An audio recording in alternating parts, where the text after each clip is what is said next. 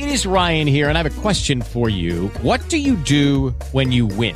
Like, are you a fist pumper, a woohooer, a hand clapper, a high fiver? I kind of like the high five, but if you want to hone in on those winning moves, check out Chumba Casino. At ChumbaCasino.com, choose from hundreds of social casino-style games for your chance to redeem serious cash prizes. There are new game releases weekly, plus free daily bonuses. So don't wait. Start having the most fun ever at ChumbaCasino.com. No purchase necessary. VGW Group. Void where prohibited by law. See terms and conditions. 18+. Geekish Chaos is a member of the Astro Panda Productions Network.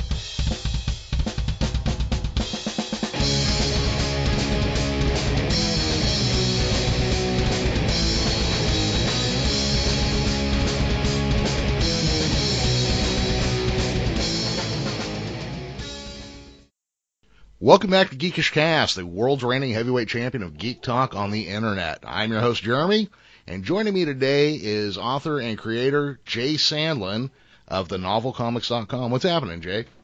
Hey, Jeremy. I'm just glad to be here tonight, doing a little reading, listening to a little music, and watching some Alien Covenant at the movie theater. Maybe we can talk about that later. I don't know. Oh, possibly. I'm having trouble keeping up with the movies right now that are coming out. The last 2 years, it's been pretty fast and furious. Yeah. Hey, no pun intended, right? Yeah. So here's one of the things. You've got a line of books that you're working on. That the first book is the Outbreak Mutiny Volume 1, and you're doing a fictional universe or an alternate history even of the world with superheroes in it. I have to assume then, and you have been compared to one of these people, but you're probably a fan of both Harry Turtledove and Stan Lee. Oh, those are two big ones on my list. I'm glad you mentioned Harry Turtledove. Would love to meet him one day. I love his book, Guns of the South. Mm-hmm. I'm a Southerner, and if you haven't read Guns of the South, it's about the Confederate Army receiving AK-47s. From a time traveler. From time travelers from apartheid South Africa, from actually like in the early 2000s. I don't remember exactly, but I think the year's like 2014. So I guess when he wrote this in the 80s, 70s or 80s, he imagined that we would be time traveling by now. Well, as most people did. Instead, we had the iPhone 6.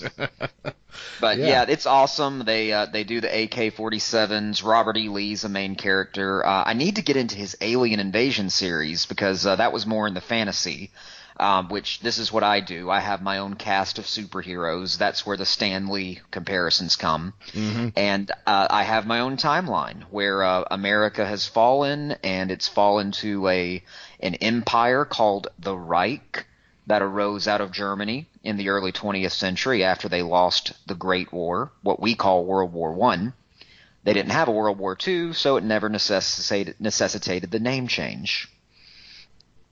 All right, so that's at what point does your book universe separate off from our regular history as we know it? That's really hard to answer because we don't know yet. Gotcha. One definitive point, though, would probably be the USS Maine incident of 1918 in the Spanish-American War. That was when the Maine, a U.S. battleship, was sunk in Havana Harbor. That happened in the real world. It also happened in the Outbreak Mutiny timeline, except it was sunk by an Outbreak baby with heat vision. Okay. So now, an outbreak baby, I should say the term there. You know how there was a baby boom back in the 20th century, right? Yes. All right. Well, in my world, there was the outbreak baby boom, and that was where the timelines really separated. Everybody became aware in the early 20th century that there were these beings with superpowers, and they called them the outbreak babies. Now, was the outbreak a specific event that they took the name from? Well, it's an era. It's where they became known to the general public. We don't really know when they began. There's one of them there's one outbreak baby that claims to be hundreds of years old from the day of the samurai. That's the guy on the cover with the green scaly hand. He goes by the name Okinawa Dragon. He's a warlord of the Reich. Okay. So let me ask you this. Where did your interest in history start? It's kind of hard. As long as I can remember, really. Elementary school, it was probably the subject I didn't daydream in the most. So, I think maybe like in the 4th grade. I live in Alabama, born in Alabama, still here. Studied Alabama history in the 4th grade. Had a great teacher. It's just really kind of came alive for me then, and it stuck with me ever since. And I was going to major in it my first year in college. But this is just basic freshman mentality for you. I had spent a semester as a communications major and thought I was too far into college to change. Well, must not have known how long you were going to live or something then, I guess. Yeah, when you're 18 and you've already put 3 months of study into this communications degree, you can't change, But I'm back now. I'm finishing my master's in December in history here at the University of North Alabama. Go Lions! I've gotten to present some of my papers at a lot of panels around the South this last spring semester, so that was really great. Want to thank all the universities that had me this last semester, too. Well, that's outstanding. So how about your love for superheroes? Where did that come from?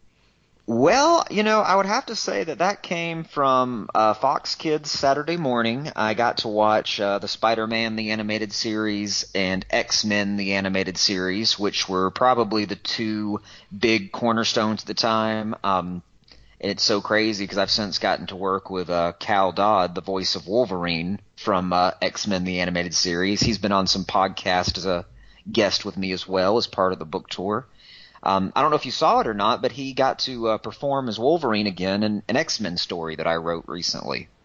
No, I haven't heard of it. Well, why don't you tell me a little bit about that? Because I haven't heard about that. I will send you the link. It's kind of like we did it as maybe a radio play and put it on the internet. I was given a challenge to write a continuation to the Wolverine franchise without Hugh Jackman.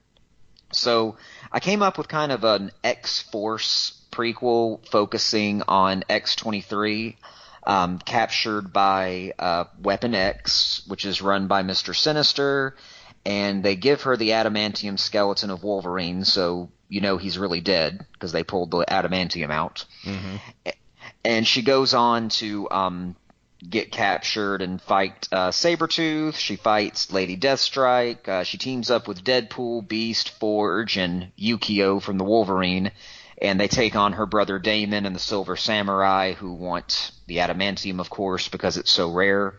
And Cal ended up coming back to voice Logan for the first time in probably 2 decades now in kind of a flashback cameo role. Well, that's really cool. Yeah, that's available now. You can listen to it at the GWW, GeeksWorldWideNetwork.com. You might just Google Battle for the Claws, Wolverine Battle for the Claws. Okay, yeah, that was the first I'd heard of that one. Yeah, we may not have talked since it came out. I'll give you a link to it after we get off the show here. Cool, that sounds good. Well, then I guess I have to know, at what point did you start writing fiction? That would have been probably 3rd grade as well, because I really didn't like the physical activity and running and kicking balls of rubber and air. Mm-hmm. I was more prone to sitting under the playground equipment and reading Shadows of the Empire or the Thrawn trilogy, which was some of the best books of the 90s, really, some of those early Star Wars books. Timothy Zahn was a great author, Steve Perry, the Young Jedi Knight series. I loved all the Star Wars books, and I started writing my own horror and sci-fi stories, and did that, but really put it down for years. Kind of hid the talent under what is it? You bury it, you bury your talents sometimes. Yeah. And I got into theater, though. I loved theater. And after I did theater for years, but then had a son, and just after 22 years of theater, it just wasn't giving me a payoff anymore. It was like I would finish and it was over. And I kind of realized, print lasts a bit longer. I should really think about getting back into that. And that was in June of last year. So June of last year until March/April of 2017 this year was when I had the very first idea to the publication of this book, Outbreak Mutiny. Now, had some of these ideas already been in your head Because, like, for me personally, I've had an idea for a comic book I've been kicking around for like 15 years. So I we should talk about that. No. Well, yeah. So I wonder, though, when you sit down and you're like, okay, I'm going to write something, how many were elements you had already considered? How much of it was new? Give me an idea how your writing process worked. Yeah, this was all new for me, all these ideas, because it started with a completely different idea, again, back in June. Back in June, I had the idea, and at the time I was reading off some other superhero book writers, namely Jim Bernheimer, who's written the D-List Villain series, which is great. And then Peter Clines, who wrote the X-Heroes series, another good superhero novel series. I was reading these other superhero novels. Jim Butcher would be another one. He wrote a good Spider-Man novel that I was reading. I was reading all these on a beach trip. Mm-hmm. And I was just thinking, like, I can write a superhero book. I can do that. That's what I need to focus on, because I know superheroes, but what do I have? What else do I bring to the table? And I thought about, my master's degree. I've been working on that. I was taking a semester on the Cold War at the time, which if you study the Cold War, that's basically a history of the 20th century. So I thought, how could we insert superheroes into the events that I'm learning about right now? Because I was going through the decades of the 20th century and the Cold War and those events. And it really, like, the first big flash of inspiration came to me with Pearl Harbor. I thought about superheroes from Nazi Germany fighting American heroes at Pearl Harbor, and that's just where it all began. Okay. But it was all brand new thoughts, no things that you had carried over from previous. I mean, had you ever tried to write a superhero story before then? No, I had never written anything in the superhero genre before. Actually, I had been working in the nonfiction genre before that. I've been working on some like philosophy and some ideas of free thinking and semi-autobiographical. And I had written I'd written about a 300-page book on that, which I still have, and I could go back and work on another day.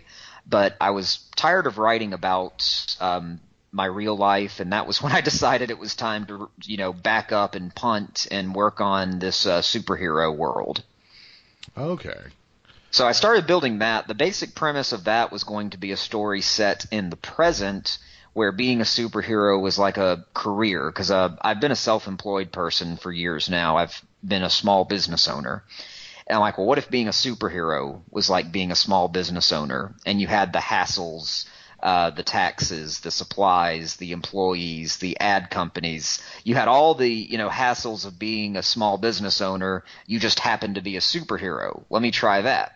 And I was working with that, and I started writing like how the world came to be that way. And I realized, I was like, I really like that a lot better than what I'm doing. I think I'm just going to go back and write how the world came to be this way, and then I'll get back to the present. I don't think I'll get back to the present anytime soon. That sounds like a great idea. So tell me a little bit, in advance of this, you sent me, I don't know if you want to call them character cards or... Yeah. But you sent me some info. You can see those on Twitter. They'll be pinned to my Twitter profile at @JSandlinWriter over the next coming weeks. But you got a little advanced look. Yeah. So why don't you tell me a little bit about the time period this first book takes place in, and who are some of the characters in it?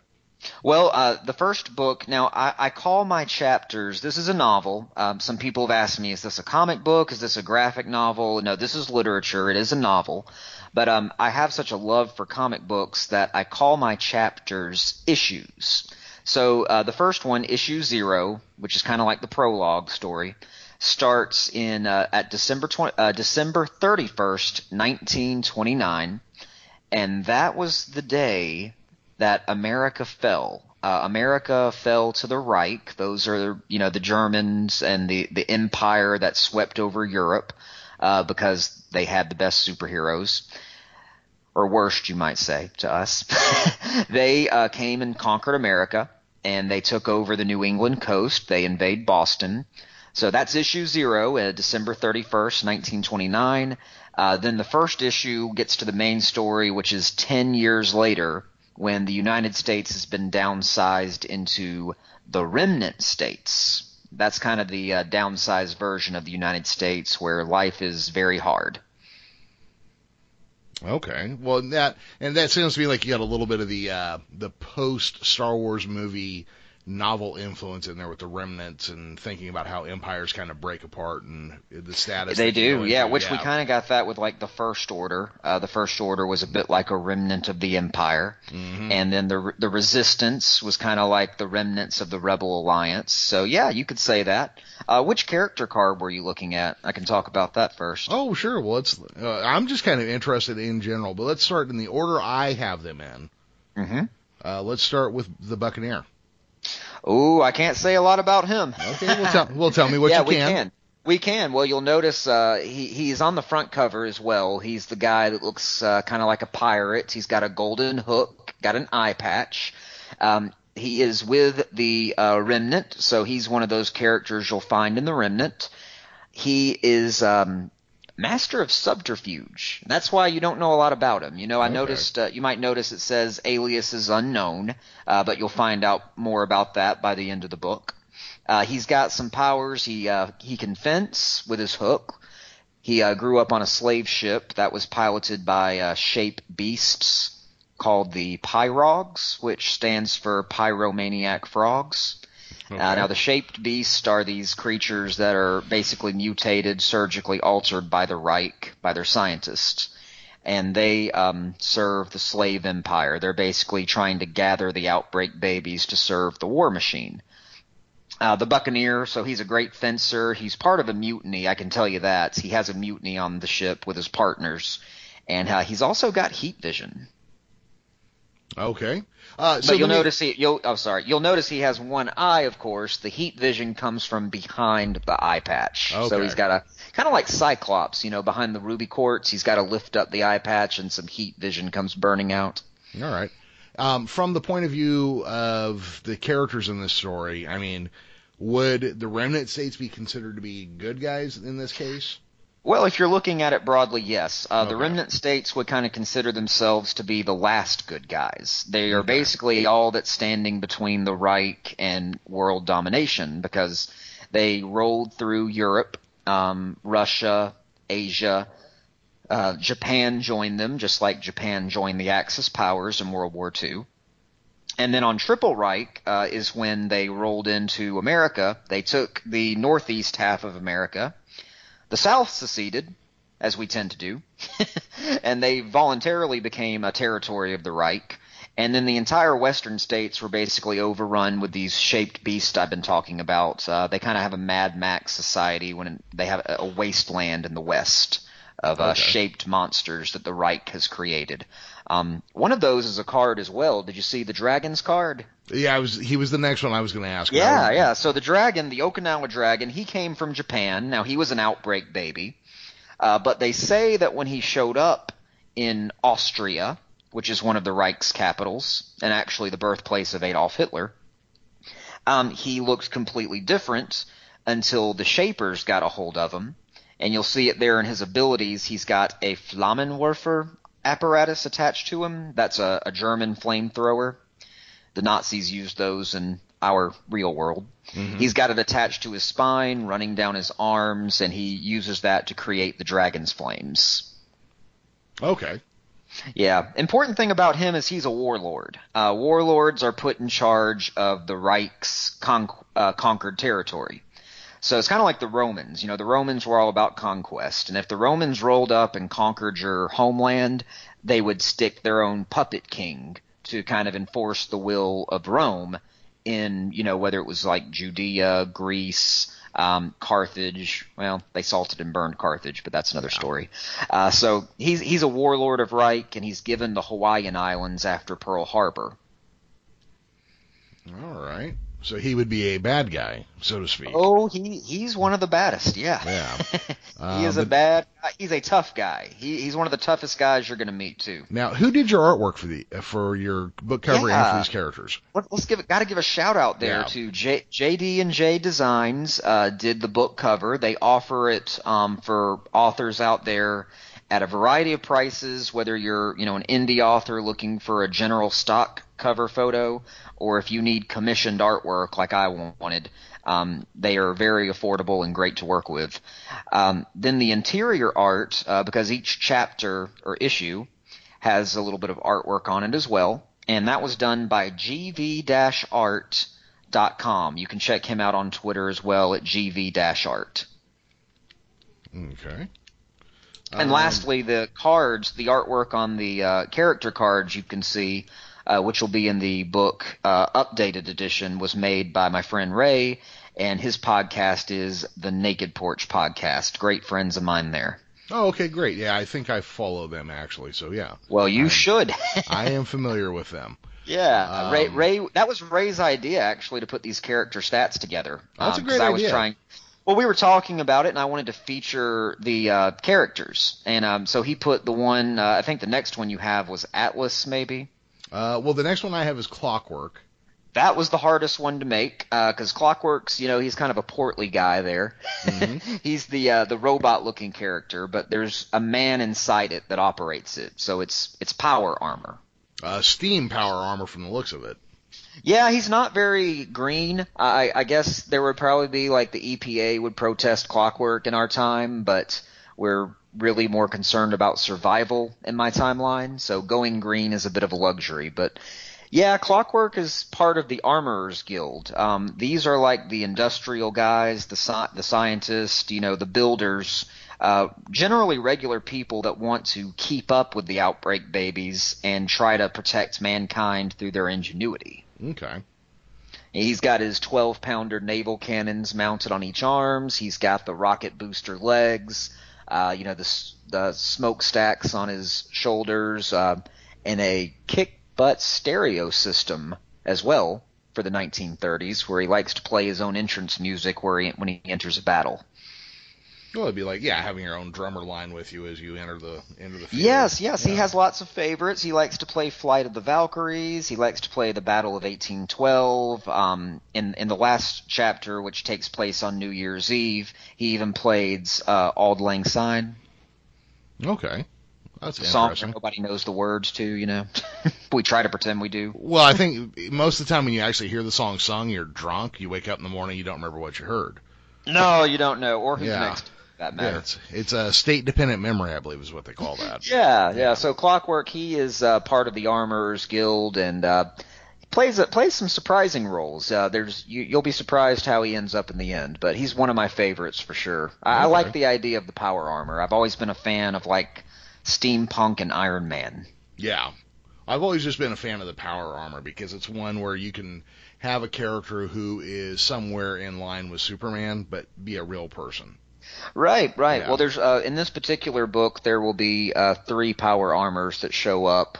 Clockwork, another one's by the name of Steel Samaritan, and there is a bad Made Man because some of the Made Men defected to the Reich, as you'd imagine, when their territories were conquered. That's one by the name of Nuremberg that you'll meet in Chapter 3, Sewer Storm. Okay, well, let's deal with that term real quick. What does made man mean in your connotation here?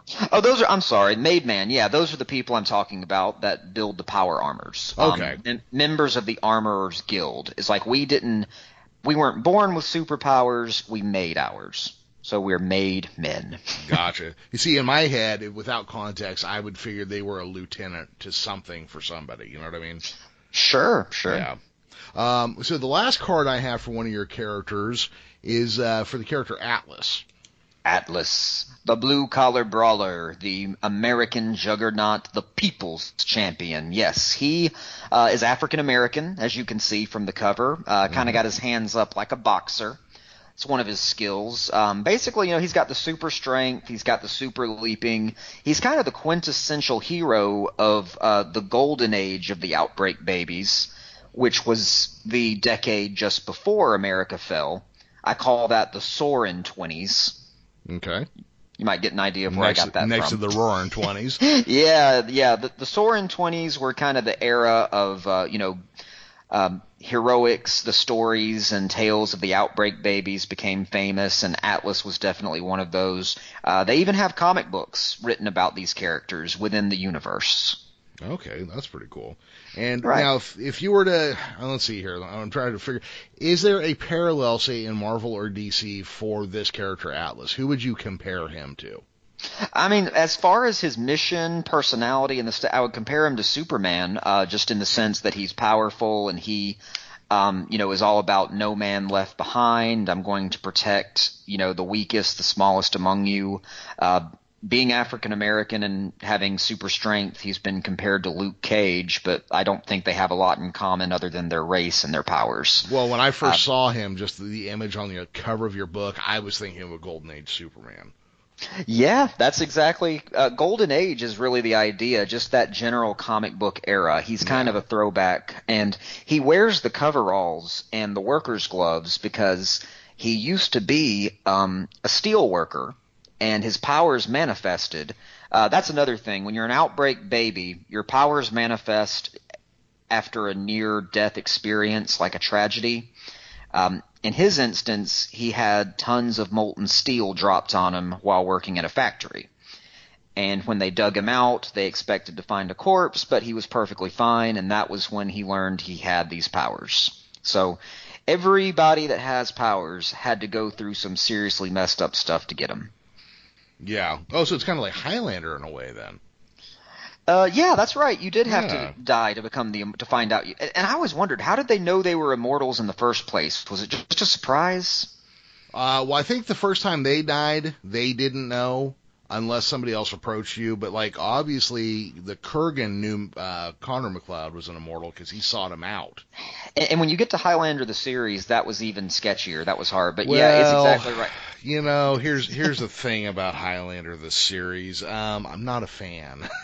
Oh, but you gotta love Adrian Paul. Well, so I loved Highlander when it came out. Matter of fact, I even went and saw the second movie in the theater twice because I was like, it can't be as bad as I thought. It was. It was. So the day the Highlander TV series started, I was standing in my apartment getting a bowl of cereal during the first commercial break, and the kitchen cabinet flipped off the wall and smashed 3 of my ribs, put a screw through my throat, and broke my back. What? I hate that TV show. No. They drywall screwed my upper cabinet line into the wall. They didn't put them into the studs. Were you trying to find out if you were an immortal? Is that what it was? It wouldn't be intentional, that's for sure. Because I was just standing there and it flipped right off the wall and hit me. If you had been an outbreak baby, that may have been enough to generate your superpowers. Yeah, I'll tell you what, it was enough to make me have to change my pants and go to the hospital. Oh man, that's rough. It was pretty sad. I understand the negative association. Then. Yep. But yeah, I mean, I watched the show. I couldn't figure out how it fit to the rest of the universe, and then finally somebody told me, look, it's in a separate universe. I'm like, oh, okay, well then let it go. We'll just go with that. Except it wasn't, was it? I guess it was. Except Connor McLeod was still canon because he was in the first episode acting like he was just regular Connor McLeod. Right. But okay, yeah, I guess it was a separate universe. And you had Connor McLeod. All right, yeah, whatever. Those people exist, but, the story went different. Because I finally, just in my life, went, Highlander 1 is the whole story. Yeah, they come together, they fight, Connor wins, there we go. I'm just going with that, yeah. They messed it up when they gave him the prize. Yeah, kind of, yeah.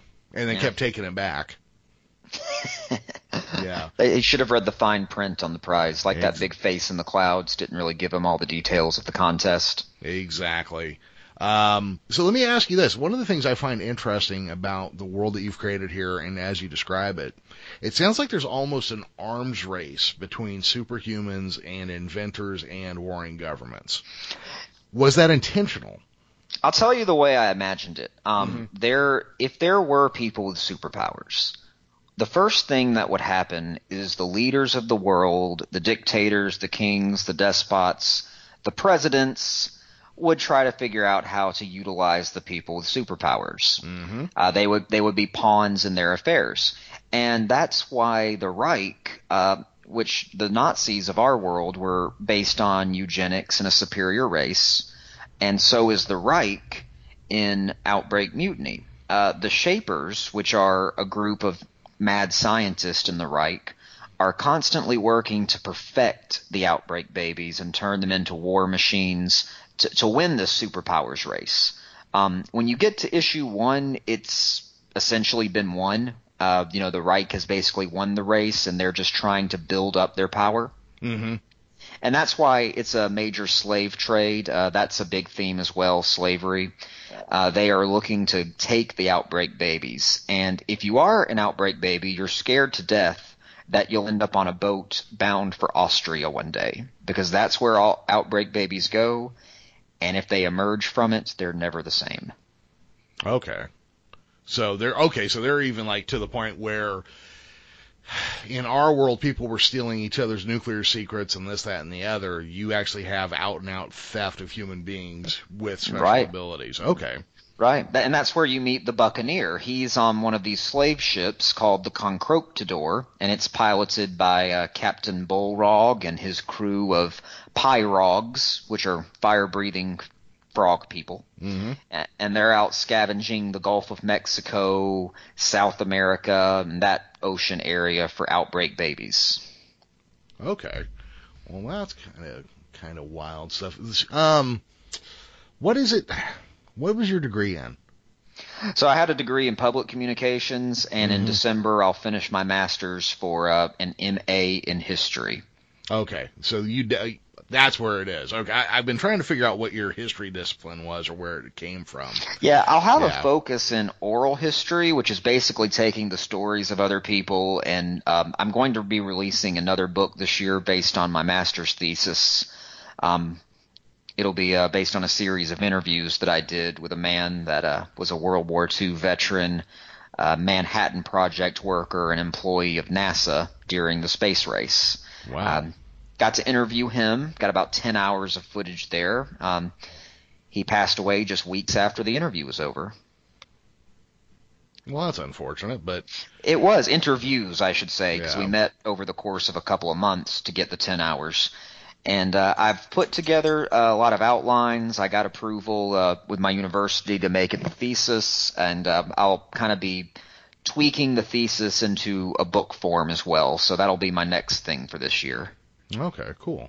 One question I have for you is when I've tried to read, I won't remember their title names right off the top of my head. I've tried to read a few superhero novels. Not ones based on main characters, but like people trying to launch new franchises or one-off books. I think superheroes are especially difficult to write because they came about in comic books, and then the next thing they took off in are film and TV, so they're an especially visual type of character. Have you found I'd agree. Yeah. Have you found it tricky to write superheroes? I think the key there is just to make your words paint the picture. And that was something I looked for in all the test reads, was to make sure that my readers were getting the picture of what I wanted to write. And that's very subjective, because one person will read something completely different than another. But so far, that was the goal. I wanted to make it to where I painted a picture with the writing. And I did add supplementary tools for that as well. That's why I went for the comic book inspired cover. I've also got maps in the beginning of the book, and I've got issue art at the beginning of each issue, which I'd like to do some more with that in the future installments. Maybe make it more like page length features instead of kind of the thumbnail format I got right now. So yeah, that's a challenge really for any genre, but superheroes especially. Yeah, because for me, superheroes are all about, punching things and throwing things and heat vision and flying. And for me, I wish I could remember the name of this. Well, it's probably best I don't remember the name of the book, because I don't want to tar their work with my lack of imagination.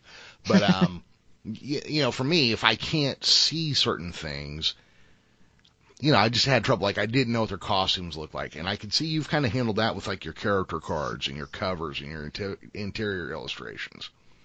Yes, but of course you can't show every character in the book, so you just have to make the dialogue paint the picture. So absolutely. You'll have to, when you finish reading it, I want you to get back to me and let me know if you were able to visualize some of those.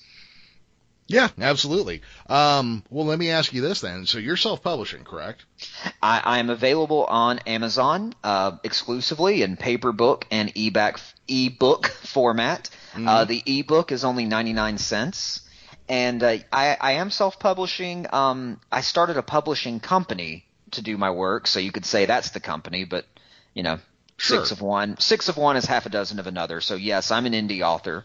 But the novel comics, like we said at the beginning, it's my DC, it's my Marvel, and I'm going to continue my shared universe of heroes just indefinitely under that label.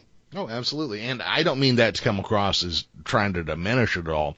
I actually think it's pretty amazing now. I'm proud to be. Yeah, no, that's what I mean. It's my Thank my you, wife. yes. My wife is too. She's published one a biographical book about something we went through a few years ago, and then also a bagel cookbook that she published. And I think it's pretty damn amazing, really, that you can sit down, do something artistically, find a partner who can really, because Amazon can get you into every home pretty much in the free world. Yeah, I've got distribution down. Yeah. You know, so all you got to do is work on finding a market or an audience. So that's what I wanted to ask you about specifically as a self-publishing or indie publishing author through, Amazon or whatever channels you're using. What have you been doing to get, help get the word out about your books? Well, the book's been out for a month at this point. And what I've done so far is just tried to reach a grassroots following. I interact with people on Twitter. I go on podcasts like yours, and I seek out podcasts that have a readership that would be into my book. That's going to be the people that are already reading traditional comic books. That's going to be fans of history and history buffs to an extent. But I think the superhero genre is the most prevalent because nobody has to be into history at all to enjoy these books, but you probably would have to be into adventure, the fantasy, that sort of thing. So that's what I try to do. I try to reach out to the audience and tap what's already reading about superheroes. Getting into the blogs now. That's been more recently. I've got a good friend, King Caesar, Seesar. You can check out his blog. He did a feature on me. And then I got to be the Indie Spotlight author for the Writer's Block Workshop, like we mentioned at the beginning. And I've just recently started with Books and Bear for a blog tour. So starting today, as of this recording, for the next 30 days, I'll be on 30 blogs. So just follow me on Twitter. I'll be tweeting those out as they come at @JSandlinWriter. And, it's not going to be any one thing that gets your book out there. It's just got to be a marathon. That's the way I look at it. Okay. And are you finding people pretty receptive to this? What's kind of been your general experience? The hardest thing to do is to get someone to actually sit down and read it. But when they do, I get nothing but receptiveness. I get nothing but positive feedback. Of course, that's going to change as things go on. Well, that's just the nature of exposure. Yeah. Yes, but so far I've loved the feedback. Everyone's reacting the way that I would hope they would in terms of asking the right questions, like what's going to happen with this character, why did this happen, and most importantly, what I always hear is, man, that sure ended on a cliffhanger. Oh boy!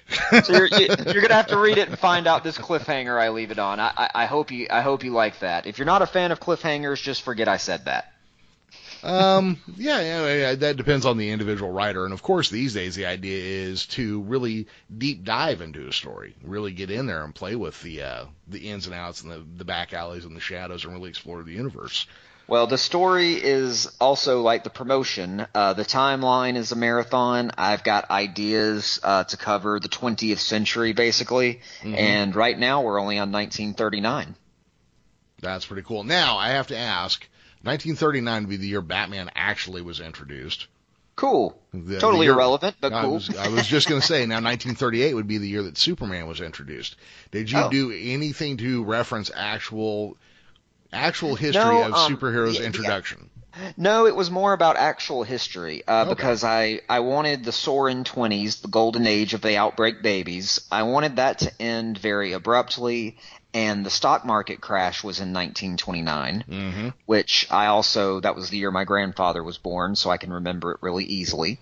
So that was why I targeted for that year, and there's also some importance with D-Day and the invasion of Normandy. you'll have to read more about that in the book. Cool. And just in case, I don't know that we pointed it out up front, because I said that some people have called you one, but or compared you to one of the two, Harry Turtledove and Stan Lee, but it was Writer's Block said you were the Stan Lee of 2017. So if we didn't actually get that reference in there, that's what it was. Yeah, that was their review, and that's actually on my Amazon page right now. Lynn from Writer's Block Workshop said, Outbreak Mutiny from Jay Sandlin, the Stan Lee of 2017. Yeah, I mean, that's a pretty gigantic, just name drop to have somebody compare you to somebody. I was a fan of that. Yeah. I like that. But you could say that what we have in common, if nothing else, is that we both created characters and started a company to tell their stories. So he's obviously been doing it longer than me. I've only been had my story out for a month. Yeah. But I'm going to keep on going. Maybe I'll get to make some movie cameos one day. You can always hope. Yeah, you can. Yeah. So if people want to find you, and I do want to just drop this one out there real quick, trying to help us both out, I created a link to my Amazon affiliate site where people can buy Outbreak Mutiny Volume 1, and that's tinyurl.com/GC Outbreak. Your book is available both digitally and in print, yes? Yes. What does the digital book go for? The digital book, the ebook is only 99 cents and will be for the foreseeable future. Paperback is $11.99 and is available for Amazon Prime. Fantastic. Where can people find out more about you and your book? You can check me out at thenovelcomics.com. You can always find me at jsandlinwriter.com. I'm on Facebook at jsandlinwriter, and most of the time you can find me or talk to me on Twitter, which is going to be at jsandlinwriter. Drop me a line, and if I see it, we can talk history or superhero subjects all day long. That's pretty cool. And if people can search you, they'll find you at J. Sandlin Writer. Yep. But if they want to go right to your Twitter name, it's the letter J, at J. Sandlin Writer. That's exactly right. JSAND as in dog, LIN, J. Sandlin Writer. Perfect. Any other places you want to get people to go check you out at? You got any shows or anything coming up where they can find you, or websites? I will have plenty of shows coming up, and the best place to find them is on my Twitter and Facebook. I just post them as they come. So excellent. Just be on the lookout for that. Perfect. Well, Jay, thank you very much. I do appreciate it. Yeah, great being here. After you've checked out the book, we'll come back on and you can tell me what you thought. Yeah, absolutely. I'd love to have you back on. I would have tried to have gotten through it now, but I've had, life happens. That goes. Yeah. Tell me are you a fan of ebook or paperback? I prefer paperback. Great. You finish that paperback, leave a review and send it to me and I'll sign it and send it back. That sounds like a hell of a plan to me. All right, me too. Yeah, I will definitely do that, because I actually, in my studio, I keep a wall full of things that have been signed or bought from or given to me by guests, and that's kind of my plan is to fill it all up with stuff as we go. I will fill your wall, sir. Excellent. Cool. Jay, thank you for joining us. Everybody else, you can catch us at geekishcast.com. I'm on Facebook at facebook.com/geekishcast. I tweet from at @thegeekishcast. I am on Instagram, but I don't really understand how it works. It's usually what you get is a photograph of my thumb or one of my dogs. I don't know that that's much help to anybody. All right, everybody, we will catch you all later. Jay, thank you for coming in. Thank you. And we'll see you all soon. Geekish Cast is a V as in Victor production and is part of the Astro Panda Productions Network. You can find us now on SoundCloud and on Blog Talk Radio. Our theme music is taken from the song Out to Get Mine by Reign of Zeus. Check them out at reignofzeus.net.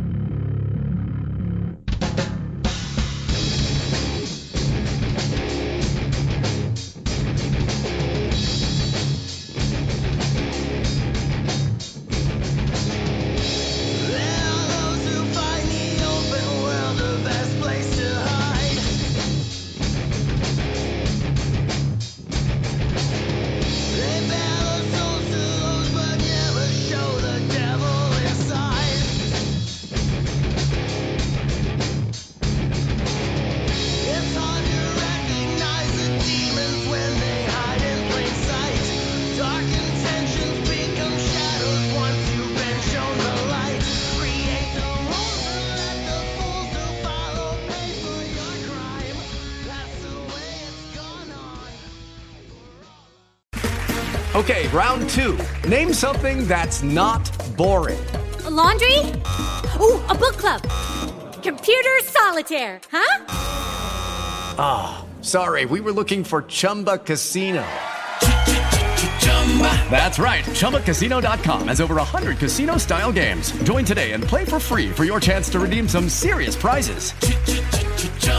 ChumbaCasino.com. No purchase necessary. Void where prohibited by law. 18+ terms and conditions apply. See website for details.